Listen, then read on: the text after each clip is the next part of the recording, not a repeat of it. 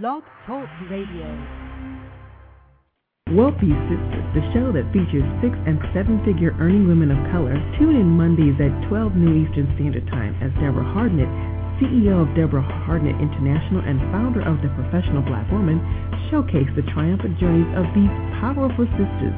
You will be inspired, encouraged, and informed every Monday at 12 noon Eastern Standard Time. Our call-in number is 347-838-9278. Today's broadcast is brought to you by www.wealthysistas.com, where the show can be heard 24 hours a day. And now your host, Deborah Hardnett. Well, hello and welcome to Wealthy Sistas, sponsored by the Professional Black Woman Association. You can visit us at our new website, www.thepbwa.com. Wealthy Sistas is where we celebrate the lives of 6- and 7-figure earning women of color. And our purpose is twofold. First, we want to inspire and encourage you, the listener. And second, to edify, promote, and acknowledge, or just say thank you to the sisters for doing big things. I'm Deborah Hardnett, your host, broadcasting live from our nation's capital, Washington, D.C., on the Blog Talk Worldwide Network. Today is Monday. Can you believe it? May 3rd, 2010. And I hope you are as excited about your future because I am. Here, you know we are here every week at the same time, Mondays at 12 noon Eastern, so go and spread the good news. Now, before we go further, you know what we must say. We started at the beginning of the year, and we're sticking to it. We're going to wear it out. Let's say it together. Today, we know it. Let's hear it. Here's to 2010, the best year ever. One more time. Here's to 2010, the best year ever. That's right. We're standing on that for sure. You know, names that I think of like George Washington Carver or Frederick Douglass or Harriet Tubman, Ida B. Wells, and Madam C.J. Walker. These are great and powerful names that we've learned so much about in our history. Have you ever wondered, I know I have, who their ancestors might be? You know, what is happening to their legacy? How is it being fulfilled within the family? Well, today we are in for an awesome treat. We don't have to wonder about one young lady. That is Madam C.J. Walker, because her heir is our special guest today. We are so blessed to have Madam C.J. Walker, as we know, for all was one of the first networkers. She was fearless and amassed a fortune during a time that was not as easy as it is for us today. So right now, we need for you to go and tell everyone. We want you to email, text them, let them know that any questions that they might have or have had about Madam C.J. Walker, we can answer them today, because our special guest is Miss Aurelia Bundles, who happens to be the great-granddaughter of Miss Madam C.J. Walker. Wow, how awesome is that? So definitely have everybody dial in to 347-838-9278, or you can listen in on the web live with us, or you can catch the replay. Even if you're at work and you've got to come back, somebody step into your office, don't worry about it. Go to www.wealthysistas, that's SISTAS.com. And again, that number is 347-838-9278. Now, also, Aurelia Bundles is award-winning biography on her own ground, The Life and Times of Madam C.J. Walker, about her great-grandmother, was named as a 2001 New York Times notable book and the Association of Black Women Historians 2001 Best Book on Black Women's History. She currently is at work on Joy Goddess, the first major biography of her great-grandmother, Aurelia Walker, a central figure of the Harlem Renaissance. Ooh, I can't wait to read that. During her 30-year career as an Emmy-award winning producer and executive with ABC News and NBC News, Bundles covered hundreds of national and international stories for ABC's World News, Tonight with Peter Jennings, and NBC's Today and Nightly News. A popular public speaker, Bundles has appeared at Harvard University, the National Archives, London City Hall, the Israeli Presidential Conference, and the Library of Congress, and on NPR, ABC, NBC, CBS, CNN, BBC, and PBS. Her articles have been published in the New York Times Book Review, Essence, Parade, Fortune Small Business, and the Oprah magazine. Bundles is a trustee of Columbia University and serves on the boards of the Foundation for the National Archives and the Madam Walker Theater Center, a national historic landmark in Indianapolis. In 2003, she created the 100 Books, 100 Women campaign to expand the library at the Bedford Hills Correctional Facility for Women in New York. As well, she spearheaded the national campaign that led to the 1998 U.S. Postal Service Black Heritage Stamp of Madam Walker. Miss Bundles, who lives in Washington, D.C., graduated magna cum laude from Harvard College, we're not surprised, and Radcliffe College, and received a master's degree from the Columbia University Graduate School of Journalism. She is a member of the Alpha Iota chapter and Phi Beta Kappa at Harvard College. Well, after we take this short break, we have the pleasure to present to you today none other than Miss A'Lelia Bundles. Stay tuned. This is going to be a great show. Business leaders, are you ready to soar? Success is not defined by your wings, but by your courage to leap from the cliff's edge and fly. With Fortune 500 expertise, the Beatty Group partners with creative and motivated leaders, weaving structure and innovation for maximum business success. Visit us at thebeattygroup.com. That's TheBatie group.com, or call the Beatty Group at 877-264-7699. This segment is sponsored by WillDrake.com. That's www.willdraike.com. The hot new suspense novel, Bad and Worse, A Tale of Men, published by Termal Coast Publishing. Sometimes the only way to stop a killer is... Well, hello, this is Deborah Hartnett back live on Wealthy Sistas. We are so excited today for our very, very special guest, Miss A'Lelia Bundles, who happens to be the great-great-granddaughter of Madam C.J. Walker. Wow, this is an honor and a privilege, and we are just going to tune in right now. We want to welcome you to our show today, Miss Bundles. Thank you so much for being here. How are you today? Well, I'm great, and I just tweeted and Facebooked the fact that we're on, so I hope that we'll hear from some folks. Oh, yes, definitely. Well, I tell you, our lines are filling up fast. We know it's going to be a packed-out call. The chat room is going off as well. This is just an honor, really, just to have you on the show. We just so humbly thank you for being here today with us. Oh, yeah, it's a joy. And I am so delighted to meet you on the phone and look forward to meeting you in person. I'm excited about the work that you're doing to promote women, to encourage women, and to inspire others. Yes, well, definitely. I have to tell the story how we actually met. And it was just, I was so amazed by it. And I guess I shouldn't say this, but I guess this is what I get for listening to the prank phone calls every day. Steve Harvey. But I remember when we were planning for our conference, the Winter Summit, Madam C.J. Walker has always been an inspirational figure for me because entrepreneurship has always been something I've been passionate about. And we did a tribute to her on our website for the Winter Summit Conference.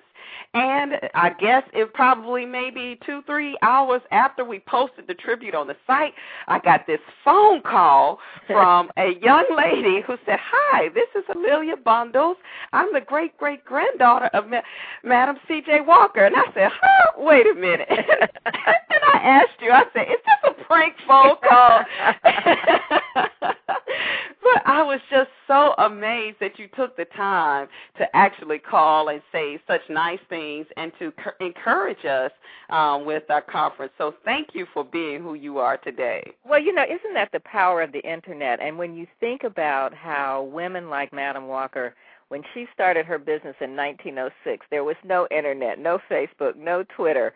There were phones, but not that many people had phones. She really had to do everything or almost by, the sort of the touch method as opposed to the virtual method by traveling, and how far we've come. But some of her ideas for communicating with people and inspiring people are still very effective. So we just now are able to use those things electronically. Oh, definitely. I mean, that's why I mentioned in the beginning of our show, not to say that amassing a fortune today and creating wealth and becoming a millionaire and all those things that whatever people desire to do, not to say that it is easy, but we definitely have no excuse today with all of the technology that you just mentioned. And just imagine the time that Madam C.J. Walker built what she did in that time frame. It's just incredible. Exactly. And when we think about what kind of business she had, she really was one of the pioneers of what's now an international billion-dollar cosmetics and hair care industry. But when she started, again, more than 100 years ago, the other women, and it was mostly women, Elizabeth Arden, another name we're familiar with, Helena Rubinstein, and then Madam Walker's major African-American competitor, Annie Malone. These women really created an industry. Men weren't interested in cosmetics. Only fast women and women on the stage wore lipstick. and hair care was really just kind of primitive. Most people didn't have indoor plumbing or electricity, so bathing was not frequent. We don't want to go too deeply into that, and washing your hair was not something that people did on a regular basis. It was more a monthly or quarterly basis, which seems hard to believe. But these women really saw a need that other women had, and they created that. And I think we still see that. That's what innovation is really about. And these women were able to create something, to create a sales force. And I think, for me, what's most amazing about Madam Walker is that she was a great communicator, and she used this network of women that she had learned about through the National Association of Colored Women and the Women's Baptist groups and AME women's groups, and she saw the power of organizing and really used that to help develop her sales force. Wow, that's incredible. Can we just take a brief moment and just kind of go back to, I guess, your history as far as where you were born and when you first realized the legacy that you were, that you represent through Madam C.J.? Well, when I was growing up, I'll tell you in a very organic way, the silverware that we used every day had Madam Walker's initials, CJW, on it. So I knew about that. My mother was vice president of the Madam C.J. Walker Manufacturing Company, and I would go with her to her office in downtown Indianapolis in a building that is now a National Historic Landmark called the Madam Walker Theater Center. So I saw my mother at work in this office, and my father was president of another hair care company called Summit Laboratories. So some of your listeners may have used the products Precon Gel or Hair Straight or Princess Kitten. Those were some of the products from Summit Laboratories. So I grew up with both parents in the hair care business and, knew about Madam Walker, knew there was a building named after her, knew that we had these, this china and silver and other things in our house. But I was really interested in writing, and my mother, who was the fourth generation of women in her family to have been involved with the company, encouraged me to follow my dreams. And so I'm proud to say that following my dreams led me back to telling the story. But I've spent, as you said, time as a producer and an executive with ABC. But I love telling the story now. That is so powerful. I mean, we know about that Precon Gel. I know some of us. Some of us might be too young to know about the baby hair we had to slick down on the side. Yes, well, that's exactly right. It was great for setting your hair and for getting that little baby hair to operate. That I do remember for sure. That is phenomenal. So now you talked a little bit about the warehouse, which is now known as the Madam Walker Theater Center today. Can you share a little bit more about what the theater center does today? Sure. It is a beautiful block-long flat-iron building with wonderful terracotta design on the outside. And it's a 4-story building, and it was the headquarters of the Madam Walker company for more than 60 years. And it's now a theater. It's now a cultural arts center because on the first floor there was retail and commercial space. There is a beautiful theater built in 1927, African Art Deco, one of the only examples of African Art Deco that still exists. It seats 940 people, and we have performances there from Smokey Robinson and Gladys Knight and jazz groups and lots of theater, lots of plays. We don't have an in-house theater group, but we have lots of performances, and the Russian ballet and Chinese acrobats. So wonderful performances. There's also a beauty salon in the building that's been there since 1927, and wow. a couple of other offices. And then the second floor, which was the original factory, is now offices for a variety of nonprofits that operate in Indianapolis.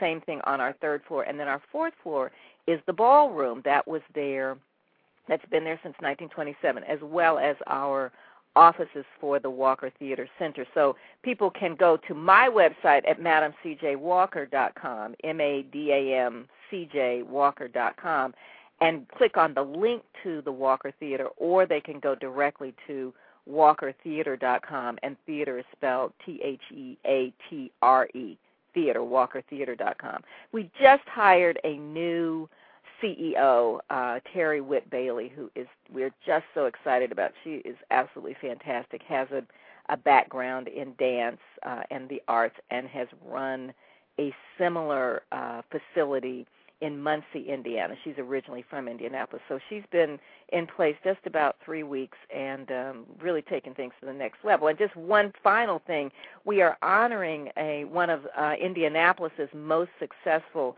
African-American entrepreneurs, a man named William Mays, at a luncheon on May 12th. So if any of your listeners are in Indianapolis on May 12th, please come by the Madam Walker Theater Center at 617 Indiana Avenue.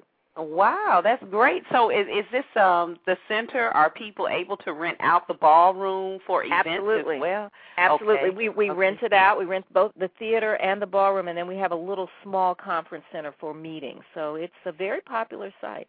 Wow, that's wonderful to be able to say that you're having an event there. We definitely are excited about that. So now, when we think about the history of Madam C.J. Walker, I know I have heard so much as far as she was the first millionaire. She all the things that she did. We always called her the first and original networker. And yes, we kind yes. of alluded to that in our cover. But what type of stories or myths or anything that you would like to let us know as far as the true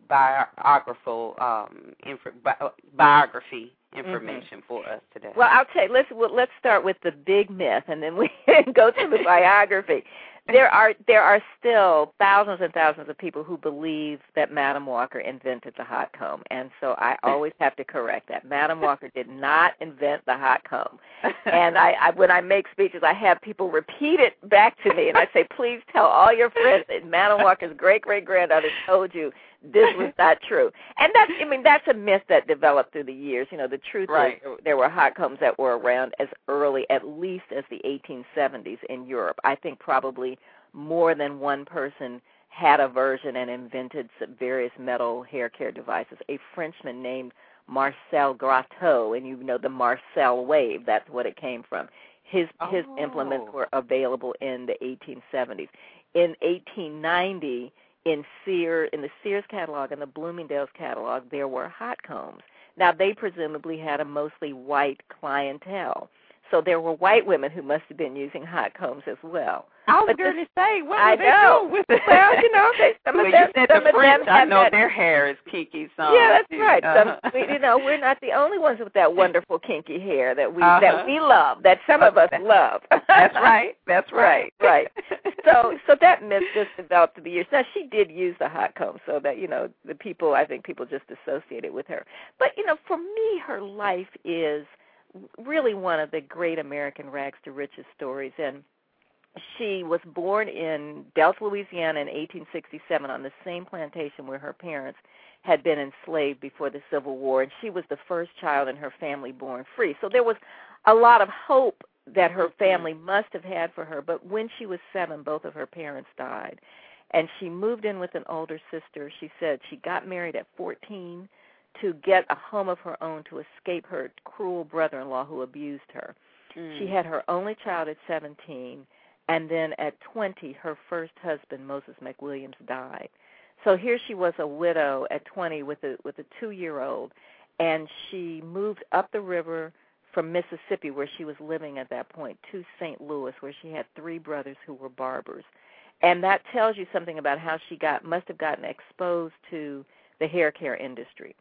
Her brothers had their barbershop was a block or so away from St. Paul African Methodist Episcopal Church. And for those of your listeners who know about the AME Church, you know there is a long tradition for helping, reaching out to others. And it was, I think, those women of St. Paul who were school teachers and more educated and more middle-class women who reached out to Sarah Breedlove and began to give her a vision of herself as something other than an illiterate washerwoman. And so she began transforming herself. And eventually her hair began to fall out. She experimented with products and developed a line of products that she began to sell, a shampoo, an ointment that contained sulfur. Now, those products 100 years ago were quite revolutionary. There's so many advances now. Most people would not use those same products again because the oils are really quite heavy. And we know now moisturizing and other kinds of things are, probably healthier for our hair, more natural products. I mean, I look at someone like Lisa Price at Carol's Daughter and think she's sort of the modern-day version of what I would think Madam Walker would be doing if she were living now, and, really the way that she's developing her business in a successful way.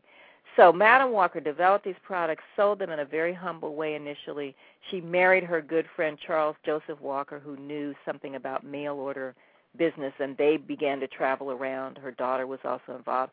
And then eventually she became a millionaire. And I think what ultimately makes her worth remembering is that not just that she was a millionaire, but that she used that money and influence to make a difference politically and for advocating women's economic independence. Now, just to quickly answer your question about the millionaire piece, she was a millionaire by the time she died in 1919. Now, there are places you'll see she was the Guinness Book of World Records for many years said she was the first self-made American woman millionaire, and not that she didn't inherit it or marry somebody who had that money. So that may very well be true. As a historian, I just know it's very hard to identify the first because people calculate differently and they're different time frames. But I certainly say with great confidence she was one of the first. Well, that's okay. We'll say it for you because, we don't mind. We're holding on to that one. We had to let go of the hot comb, but we're holding on. Right. Hold on to that.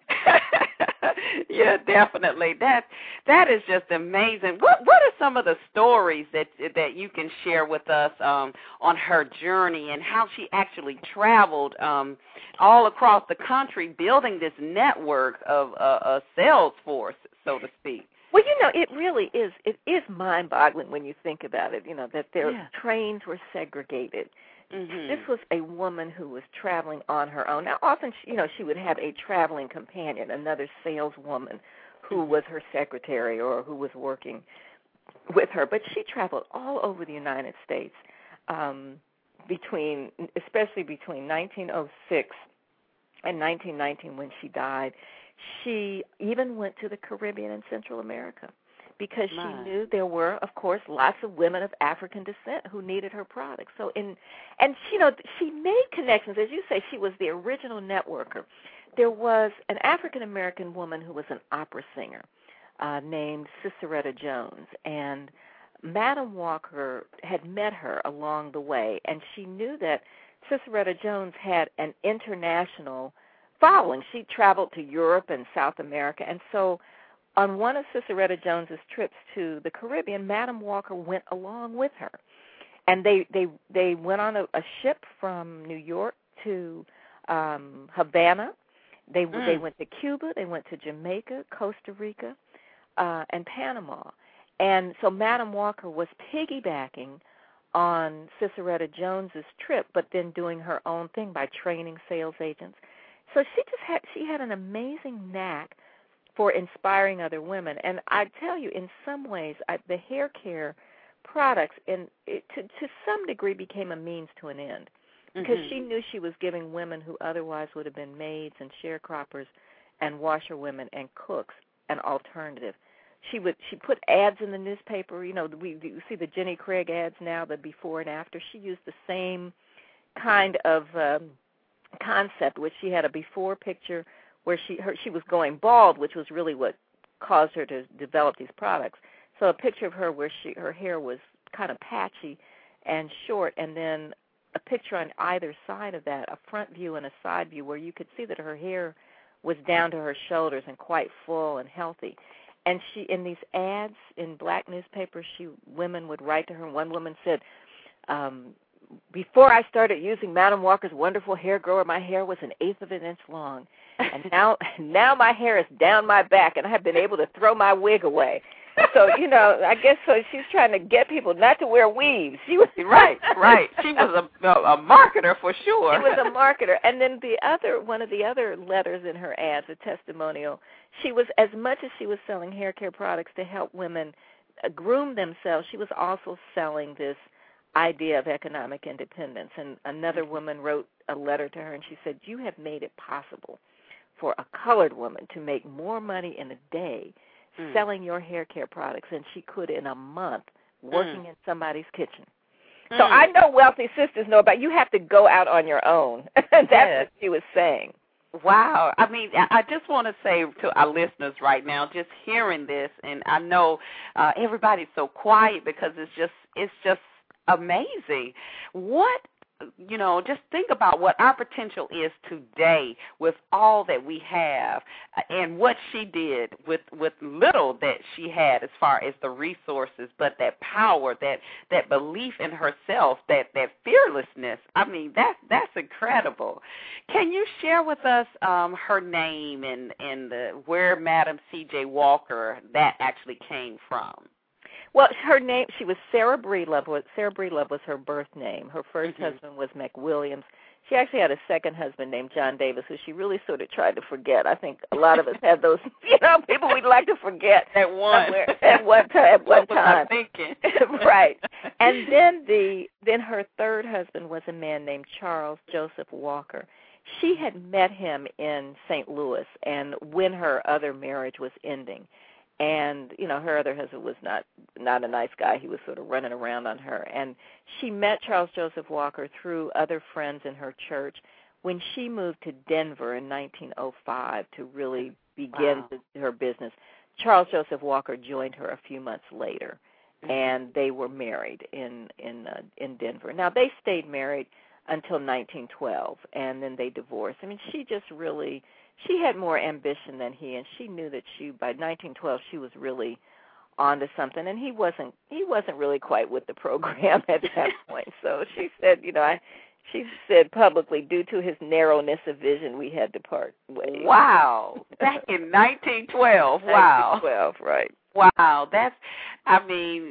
Just to think about her spirit and thinking of just independence like that, and the mindset of not having to depend on someone else, that is, I'm speechless on that during that time. What stories, I can imagine, have you heard, or I guess the challenges she faced? I can imagine she faced a lot from men.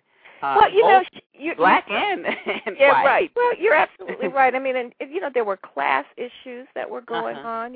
She did not have a great deal of formal education. She became a self-educated woman. She actually hired a tutor so that she would be able to speak more clearly, so that her grammar would improve, so that her writing improved. So she was very much about self-transformation and developing self-confidence. So she had to overcome, some of those circles that might have excluded her. And I think in particular, there was a moment where she was very much trying to get the attention of Booker T. Washington, who at the time was the most powerful black man in America. And she had written to him to ask him for him to invest in her company. And all of your listeners who are businesswomen know about trying to build confidence with investors. And he wrote her a letter back. It was, she wasn't at the top of her game quite yet, but she was getting there. And he said, well, I'm sorry, I have other obligations. So we've all heard that brush off. Well, but she wasn't giving up. And she contributed $1,000 to the building fund of the Black YMCA in Indianapolis shortly after she moved there. Now, this was a big deal. $1,000. Wow. $1,000 in 1911, and that was lots and lots of money. So people were now reading about her in newspapers, black newspapers all over the country, not just because of her hair care products, but because of this contribution. And so the headlines were, saying what she had done and how unusual it was. And so as she traveled, her audiences were getting bigger. People wanted to know about her. And so she said she wrote another letter to Booker T. Washington asking to visit his campus. And he brushed her off again, but she showed up anyway.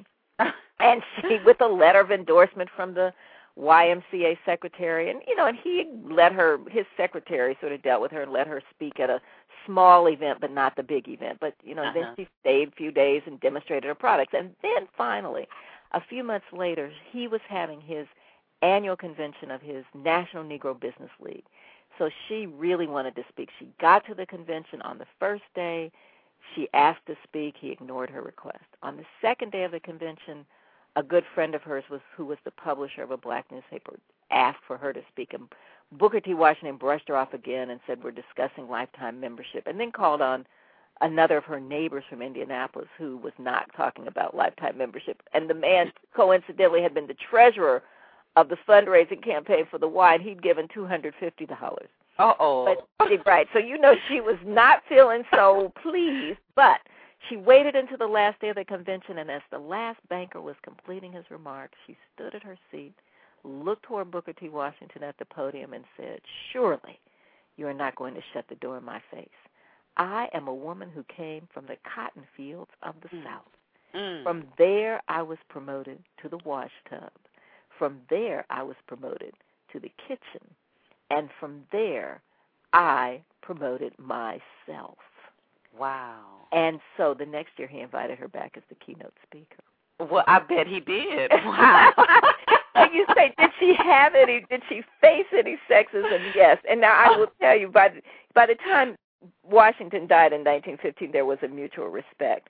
And I had the most wonderful moment last week. I was in Flint, Michigan, and on a panel with a descendant of Booker T. Washington and Frederick Douglass. The same woman, Nettie Washington Douglass, is a descendant of both men.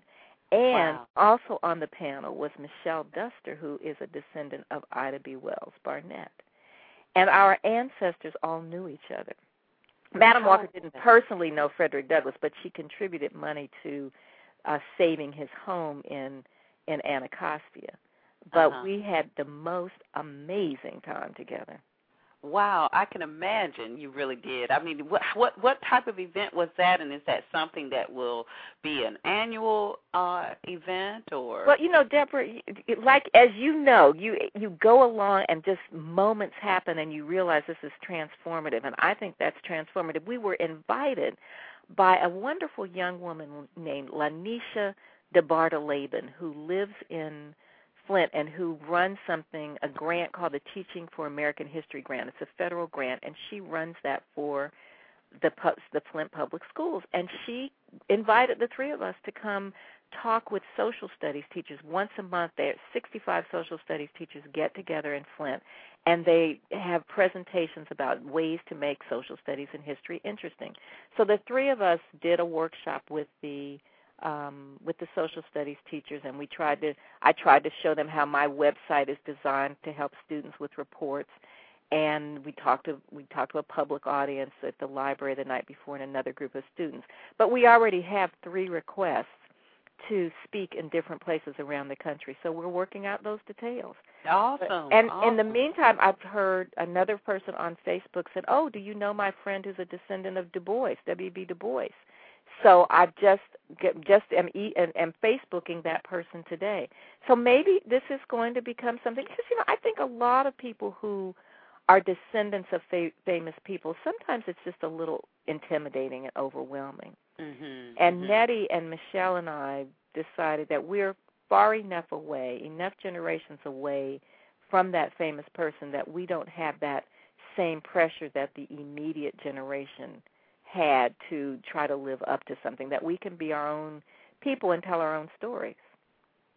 Well, you definitely have done that. I mean, with your background and your experience as a producer, and would you like to share some of your stories with us today, and how you know that the legacy, because I really believe that our past really determines our future, and it can have a lot to do with who we are today, and just seeing that legacy that you have. Can you associate any of your success with your career with that?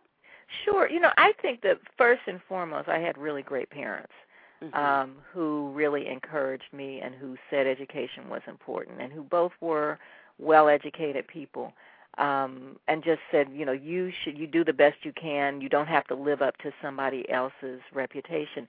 So Madam Walker was not a part of my daily, stories. No one said, "Oh, you've got to be Madam Walker." And I really am grateful to my parents for not making it a burden and for letting me discover it in my own way. And the truth is, I was much more interested in her daughter, Alelia Walker, with whom I share a name because she knew all the Harlem Renaissance writers like Langston Hughes and Zora Neale Hurston, and those were some of my heroes when I was a young person, because I loved writing. But Madam Walker was a little problematic for me, to tell you the truth. In the 1960s, when I was in high school, my senior year, when I wanted an afro, and other people were associating Madam Walker with hair straightening and the hot comb, and and I'm like, well, I don't know what I think about her. So I had to really do my own research and discover all of the things that she was as an entrepreneur, as a political activist, as an anti-lynching activist, as a woman who was advocating economic independence for women. I had to make it right with me in order to love her story. So that was the journey that I followed, and then I followed the path of being a journalist, and I worked for 30 years for NBC News and then ABC News, and I learned how to be a good producer and how to be a good storyteller, how to deal with the media, how to write, and all of those things, and then I was able to bring those skills back to what I do now. And so when I write about Madam Walker, I make speeches, but I also have these other skills, and I must say I feel that they're gifts to be able to communicate with other people and to be able to use Madam Walker's story as a jumping off point to inspire people both in business, entrepreneurs, and people who are interested in philanthropy. Wow, this is incredible. We are here live on Wealthy Sistas, 347-838-9278. Our very special guest is none other than Miss Alelia Bundles, the great-great-granddaughter of Madam C.J. Walker. We are going to take a short break and come right back, and when we do, we'd love to be able to learn more about the new project you're working on. You just alluded to it there with the Harlem Renaissance and your great-grandmother's life, Alelia Walker. And I also want to learn what's going on with that Congressional House Joint Resolution 81. So all right, stay tuned. We'll be right back.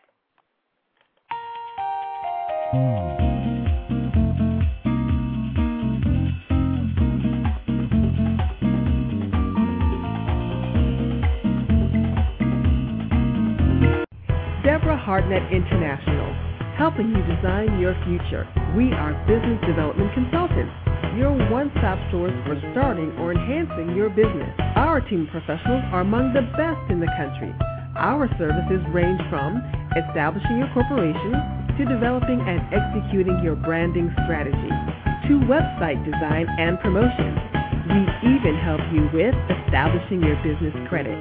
Visit us today at www.deborahhartnett.com to view a full list of services, or call toll-free 800-493-0339. Mention this ad and receive a 15% discount off our Gold package. Do you feel like there's never enough time in the day? They have a laundry list of 20 things to do, and you still haven't done, oh yeah, the laundry. Are you at a crossroads in your life and just not certain what's your next step? Are you just overwhelmed and feel like you have lost, we are here to help. Compass Coaching is a personal development company for women. We help you find your path and bring balance to your life. Visit us today at www.mypathmylife.com. We have life coaching plans as low as $19 a month, and take our free assessment.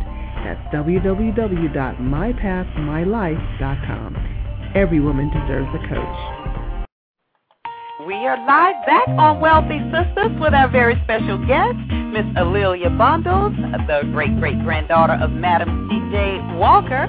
She's just been sharing some awesome information with us. If you just tuned in, don't worry. You can actually go back right after the show, right to our website, www.wealthysistas, that's SISTAS.com, and catch this episode and any of our others as well.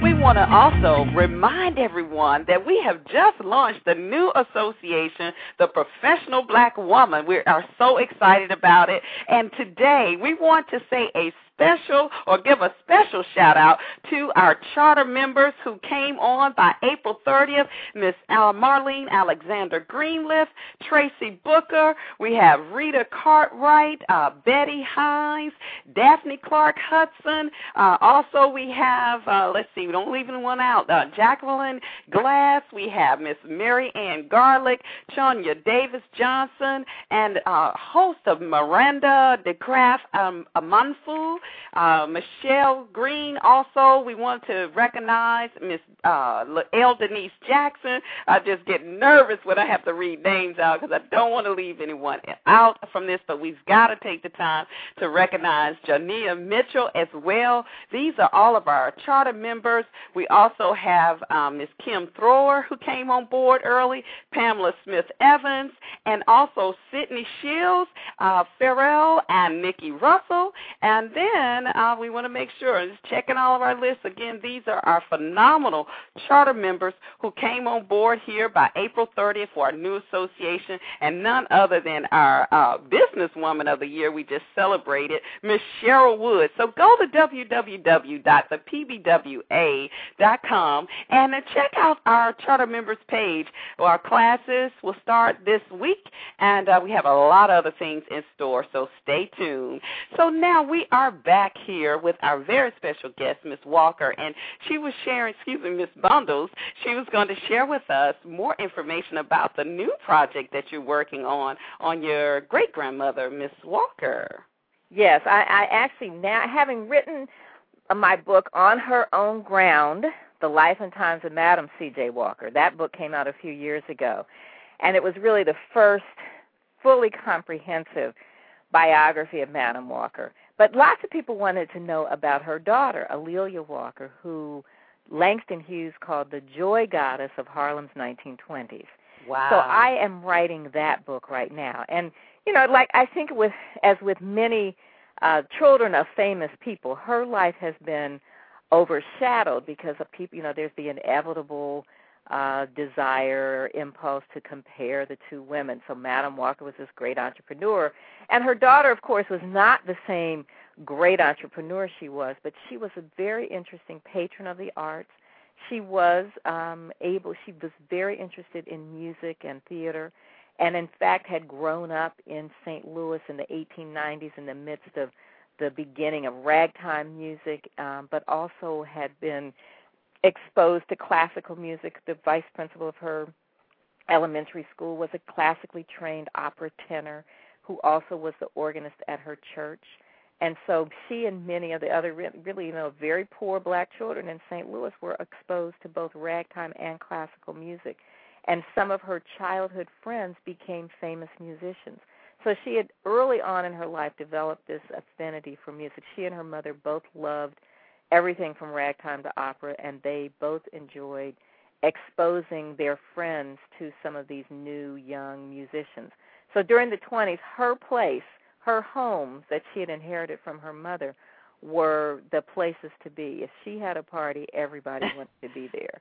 And wow. That goes from Langston Hughes and Duke Ellington to European royalty who would be visiting Harlem to many of the white theater people and actors and actresses. So she really earned the title, the Joy Goddess of Harlem's 1920s. So she was doing it. That was the place to be, huh? That was the place to be. She converted the top floor of the Harlem townhouse on 136th Street into a salon called the Dark Tower. So anybody who was writing about the Harlem Renaissance during the 20s, if it's society columns, if it's books, always included a scene at the Dark Tower. And anybody who now writes history about the Harlem Renaissance, if it's really comprehensive, will include her. But there's never been a major biography about her. So I've been working on that, and I hope to finish it by the end of this year. Well, we are excited about that because with you being one of our speakers at next year's Winter Summit Conference and Expo, perhaps we'll get a chance to get our hands on that book then. We hope that it's done by then, and I'm really looking forward to next year's conference. Yes. Well, we are as well. I mean, the chat room, Facebook, all of the calls and emails when we first announced that you were going to be one of our keynote speakers. I mean, everyone is just so excited about being able to actually meet you in person and to just hear you share more of your story and Madam CJ's as well. So we're excited. Thank you again for accepting that. Totally my pleasure, totally. And we have a mutual friend who connected us, who is really sort of the patron saint of many women. Yes. Oh, yes. And trust me, they had an opportunity to get a little taste of her this year. She actually came as just a support for the conference to me this year. Just an awesome woman, Ms. Linda Clemens, and definitely she got up on the stage for just 10 minutes and blew everyone away, as I know you know how she does. That's right. She's great. Yes. Well, we actually have a caller on the line, if you wouldn't mind taking a question. Miss Corrine Coco Melville, she's from Connecticut, and she says she has a question that she wants to know who actually, I guess, inspired Madam C.J. Walker. So, hello, how are you today? Oh, thank you. I'm wonderful. It's a pleasure to be here today. Great call. I'm excited and delighted to be in the presence of Miss Bundle. And so, yes, my question was, I mean, today we have so many people that we can look up to that inspire us. I'm just curious to know who was Madam J. Walker's inspiration at that time. That's a very good question. And she, as you know, she was born very poor, and so she was really what I would call one of those resilient children who, instead of being beaten down by the obstacles, really learned how to overcome those obstacles and make something better. But I think those women in the church in St. Louis, when she was still a poor washerwoman struggling to find her way, those women gave her this vision of herself that helped her see that she could be something else besides poor and illiterate. And they were part of a national club women's movement. There was an organization called the National Association of Colored Women that was founded in the late 1890s.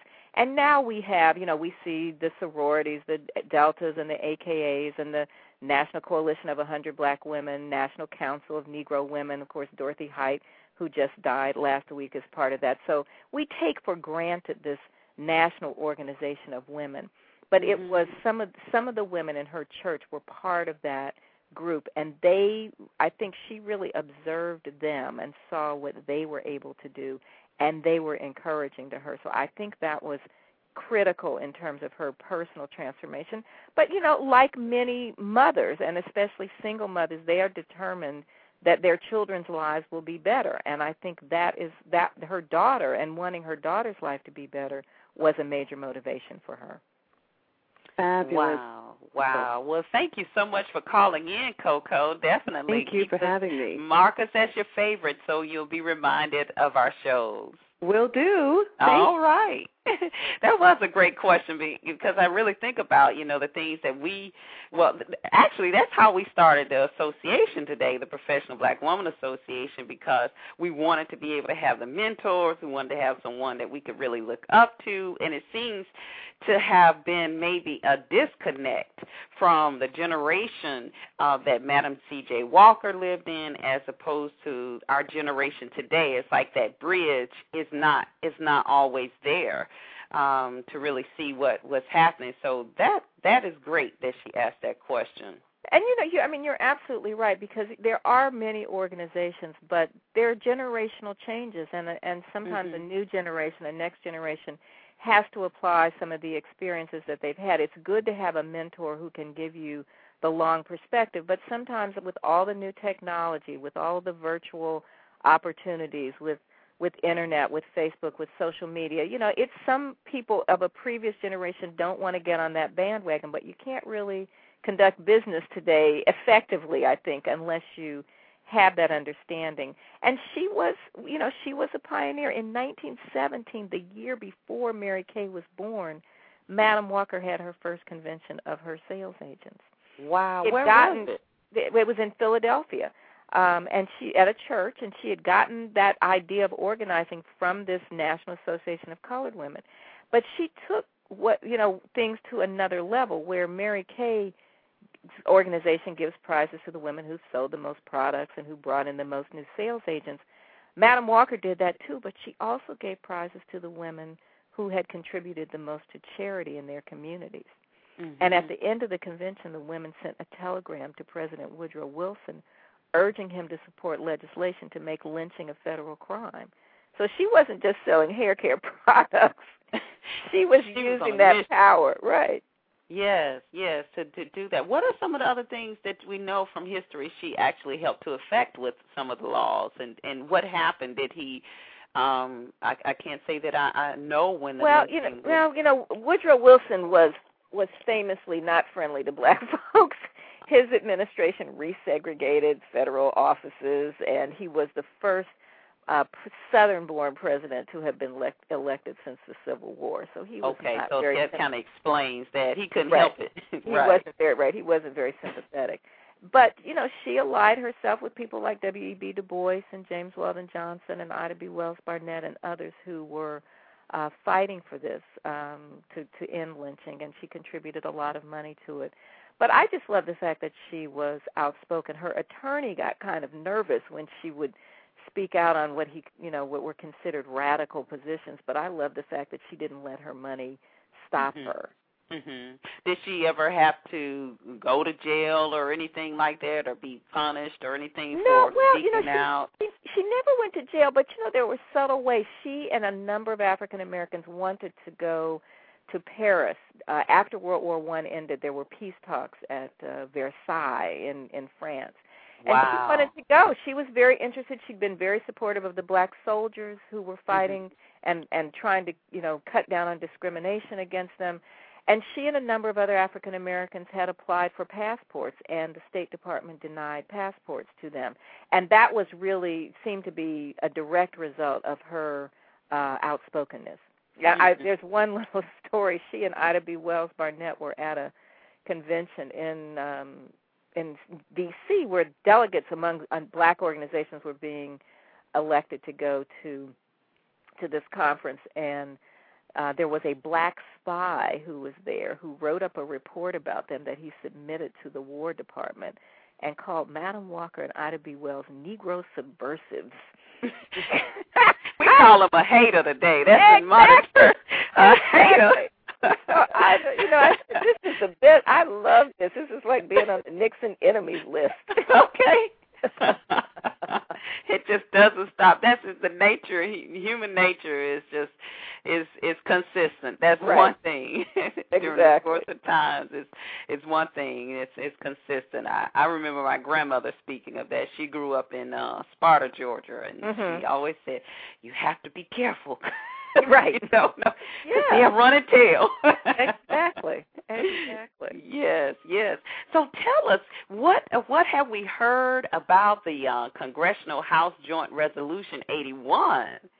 Well, there should be. We think there's going to be a vote. I spoke with the staff, one of the staff people in Congressman Rangel's office last week, and they think there's going to be a vote at the end of this month. I would urge your listeners to go to, if they're on Facebook, we have a Facebook page, and it's called I Support HJ-81 Honoring Madam C.J. Walker. And if they go to that site, they can see a link to the legislation itself, which is a commemorative bill honoring Madam Walker, and they also can find a link where they can send a letter of support to their member of Congress. Or they can just send me a message on Facebook, and I will send that information to them. Wonderful, wonderful. Well, we know we began promoting that last month, so we're excited to know that we still have time to continue to do that. So we will repost that on our page and on the Professional Black Woman's group page as well, so that they can go and do the link. It's very easy. I did it, and like you said, when you put in your zip code, would ask you to put your zip code in, it takes you straight to your representative's page. So, and you said all we have to say is please support. That's right. House Joint Resolution 81 honoring Madam C.J. Walker. So, right. And if somebody wants to write another few sentences and say why they think it should be supported or what they think about Madam Walker, that's fine. But I know people are very busy, and so it's really to get the different members of Congress around the country to realize that there's somebody who's interested in it. And, all of this stuff takes longer than you plan. We thought initially that it would happen in March and during Women's History Month, but it's taking a long time. And I heard Patrick Kennedy, Congressman Patrick Kennedy, speak a month or so ago, and he said, things are so polarized right now in Congress that they're even having trouble getting a bill through to honor Eunice Kennedy Shriver and Special Olympics. So it just shows, we've really got to show that there's support in order to get some kind of bipartisan support.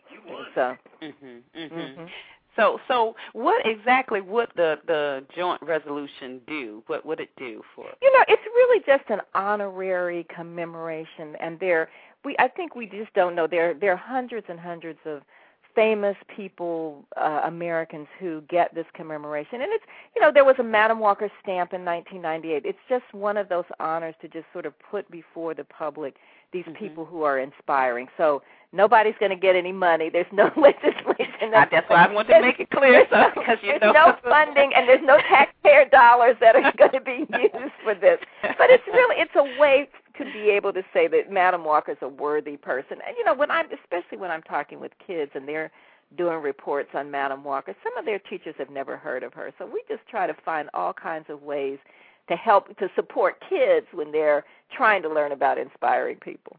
Right, and I really did notice how your site is, which is MadamCJWalker.com, correct? Right. MadamCJWalker.com. I did notice what a great timeline you have there, and I could tell that you had it developed for students. So that is, if anyone is listening, you have to do the book reports, your children.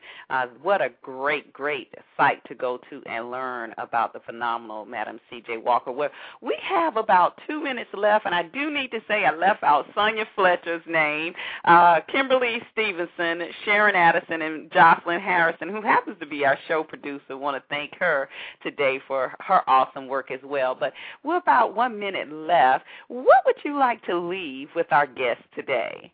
I would love for people to visit our site at MadamCJWalker.com, to look at our website for WalkerTheater.com, theater, TheaTre.com. If they're in Indianapolis, please visit. I know next year when the National Coalition of 100 Black Women has its convention there, they will come.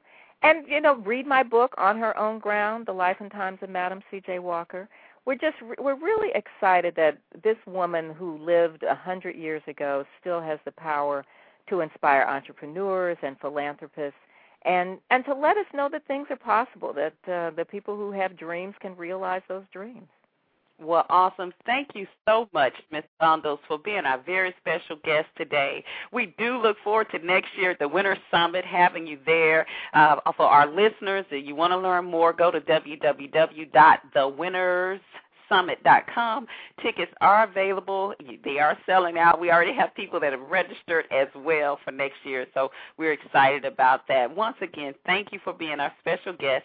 Tune in next week where we will have another awesome guest on our show. We'll be talking about building your credit. So this, again, has been Deborah Hartnett with another episode of Wealthy Sistas. Continue to have an awesome day. Thank you for tuning in. This has been another episode of Wealthy Sistas, brought to you by theprofessionalblackwoman.com, where success is inevitable. Join Deborah Hartnett, our host, next week as she interviews another powerful, positive, progressive, wealthy sister, and visit us on the web at www.wealthysistas.com. See you next time. Hello.